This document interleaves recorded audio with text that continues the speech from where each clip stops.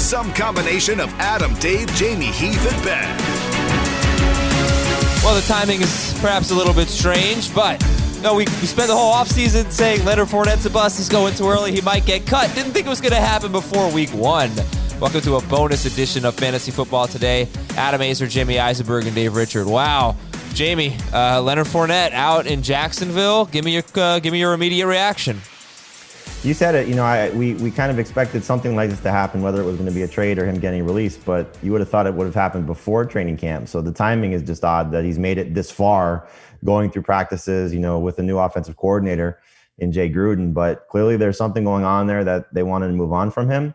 And now it's which backfield is he going to ruin? Because that's the thing that I'm so terrified about right now for the leagues that have already drafted. You could see Chicago with David Montgomery going down and, the depth there with Tariq Cohen as a different kind of guy. The two that scare me, Philadelphia and Tampa Bay, especially Philadelphia because Miles Sanders is a first-round pick and the lower leg injury week to week, that they've been maybe in search of another guy. But and now the rush to see who's going to be the best back in Jacksonville, because Chris Thompson's a different kind of running back, and Raekwon Armstead and Devine Ozigbo, or however you say it. You got it. That's going to be that's the fun thing. So I know we're going to talk about it a lot, but it's just it's more about where Fournette goes than what Jacksonville does. Dave, what's your reaction? Pretty much the exact same thing. I had actually heard positive things about Fournette in training camp and how he seems to have bought in, and he was the best early downs running back that they had. And I don't know, maybe something happened. Maybe the coaches just finally convinced Dave Caldwell to let him go. The timing just seems really weird. I'm not going to get too excited about any of the running backs left behind in Jacksonville. Obviously, if you had taken Rock Armstead with like a round 12 pick, that's great. Stash him, see what happens. I've heard people talk about taking Raekwon Armstead as early as round 6. I think that's ridiculous. I think that they're going to use multiple backs. I think this solidifies Chris Thompson. Definitely one of those 50 catch type of running backs, just not a lot of carries to go with it. And Ozigbo and James Robinson are 2 running backs in their backfield that the coaches probably like. And maybe what happened is the coaches saw enough of Robinson. Robinson had a big opportunity in their scrimmage over the weekend. He played a lot of red zone snaps. He's a physical runner. Ozigbo is too, and both of them, I'm not sure what they can do as far as pass catching goes, but Reichwell can as well. And they probably just said, look, we've got some guys that are as good as Fournette. We can save some money by cutting Fournette. I don't know if they'll actually be able to save the money because there's a grievance about his salary for this year, but they probably just had enough of him and they let him go. Fournette isn't going to be a great fit in any offense that does zone running. He's got to be in a north-south physical type of an offense for him to do well. I don't know how many of the teams that Jamie mentioned would view Fournette as a good fit for their offense, but they might see him as a warm body who can contribute on the cheap. So that's probably going to be where Fournette ends up, is going to be as a part-time running back for this year.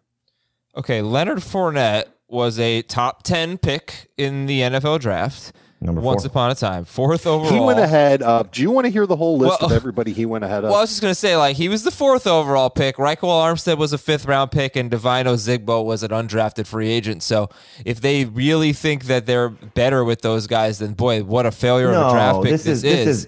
This isn't about talent. This is everything else. But okay, so this reminds me a little bit of Duke Johnson last year, because round 6 is probably, I feel like, where people were taking him, and that was obviously a huge disappointment. And that was too soon then. It was too soon then, and it's too soon for Armstead now. Okay, so why is that, though? Because, who else are they going to give the ball to? Ozigbo had 9 carries last year. Armstead only had 35. I mean, when would you take Raekwon Armstead, and why isn't he going to get a lot of work?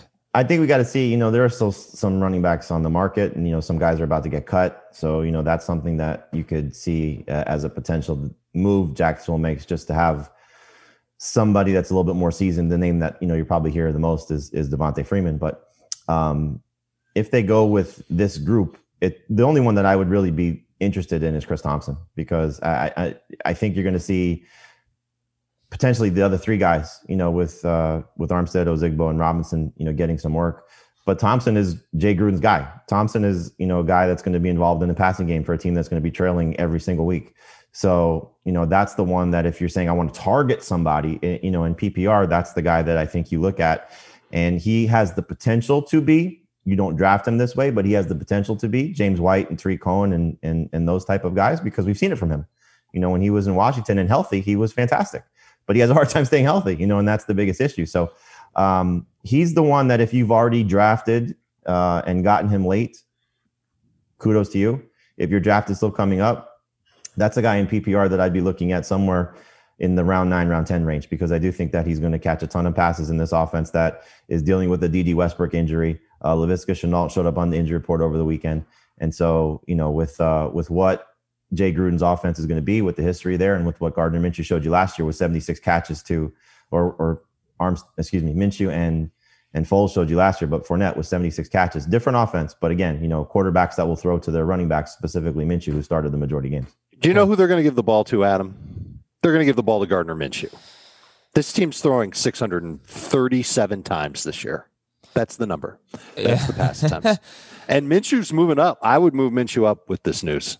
To where? Because let's settle in. Where I would take him over Cam. I'm taking Gardner Minshew over Cam Newton.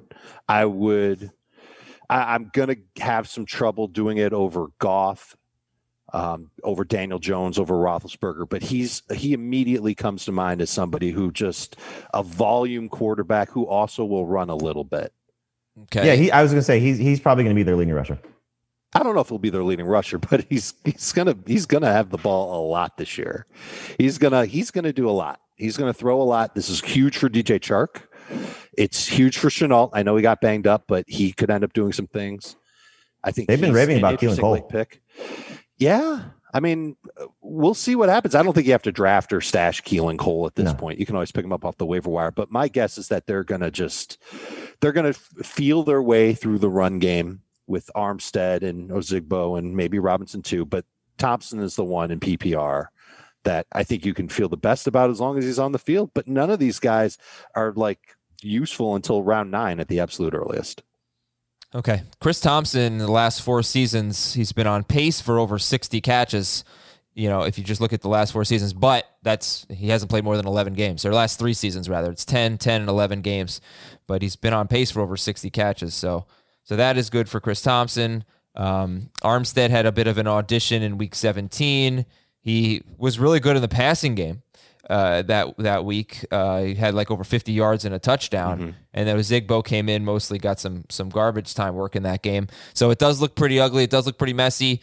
Round 9 is... Here's something that's coming across right now. Michael DeRocco covers the Jaguars for ESPN. I don't know if Doug Marone's talking, but he just tweeted, Jaguars coach Doug Marone says Leonard Fournette's release is all about what he's seen on field during camp, not locker room issues. He feels like group of young backs behind Fournette can give team better chance to win. Doing it now gives them chance to get rotation figured out. And as you can imagine, I've been texting with Pete Prisco. He says James Robinson is somebody that's really caught their eye. So It could be Robinson as the guy maybe leading the way, and then working out the rest of the guys. That's, again, he's speculating. I know that from what Pete has said, but it sounds like we're starting to get a little bit more answers on this. Here again, DeRocco, Jaguars coach Doug Marone also said team exhausted all their chances to try and trade Fournette. He was on the trading block before the draft, but nothing developed. Clearly, nothing developed since either. So, there you go. Okay, so let's wrap this up. Who's the first Jaguars running back you're drafting, and when? And let's start. Who's the first one you're drafting? I said it already. Chris Thompson. Round 8, I think, would be a spot that I would consider, depending on how backs are coming off the board. Thompson in PPR round 9, Armstead non-PPR round 9. Okay, compare them. Let's say Armstead or a Dolphins running back.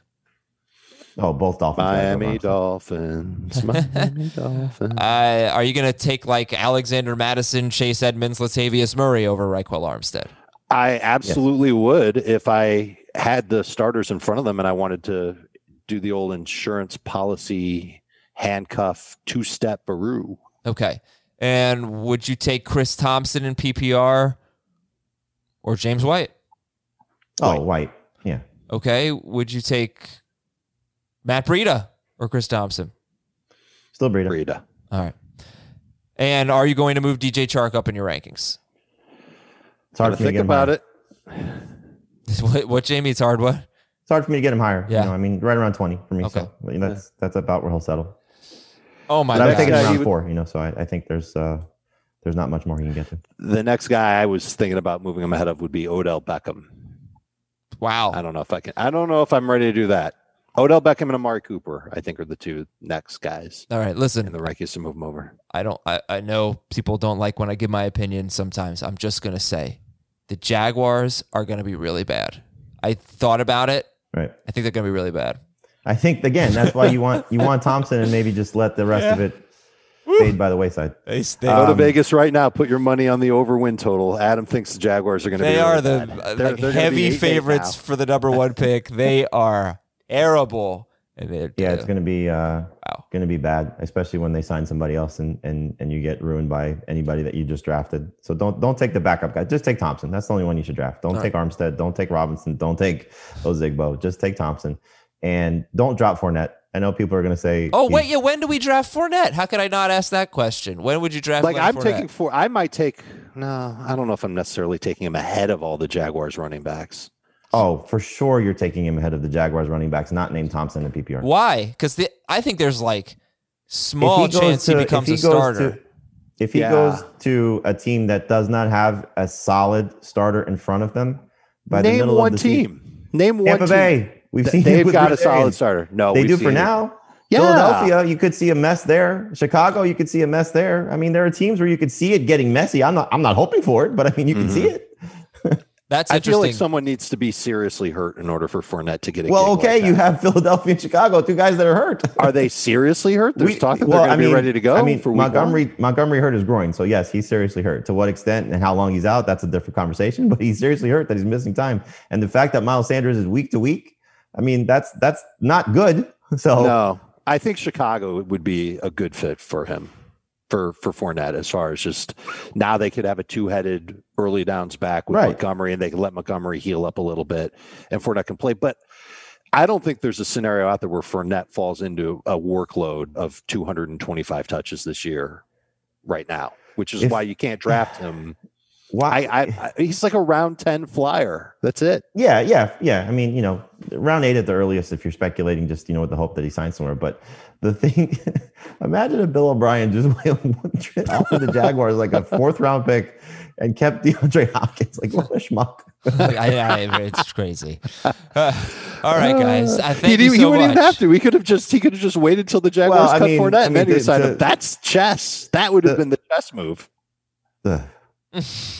He still might go get Fournette. They can't. I also wouldn't rule out is Cincinnati as insurance for Mixon. Well, they really like Travion and Gio. Let's not even do this because we're going to do another bonus podcast whenever he signs somewhere. So just everybody. But I mean, yeah, people. I got one more that might really make you puke though. Okay, Pittsburgh. I'd be surprised. I would be too at this point. That's a team that's not going to take on a headache. They're too smart. Yeah, but if they want to have good, reliable depth, could be something. They should have reliable depth at this point with Snell and McFarland, I'd say. Oh, they're definitely comfortable with them. But there was one point where there was some speculation. I hope he goes to the Jets. Just make it. Now that would be something. Just go. I mean, hey, they just lost Kalen Ballage. Right. I know. I add Fournette to that mix. How do you recover from that? What a room that would be. Oh boy. Frank Gore would be like, get me to Mount Rushmore. Frank Gore retires. Okay, guys, that's it. That's our bonus pod. Jaguars. Wait, you don't want to hear all the names that the Jaguars passed up for Fournette? Go ahead.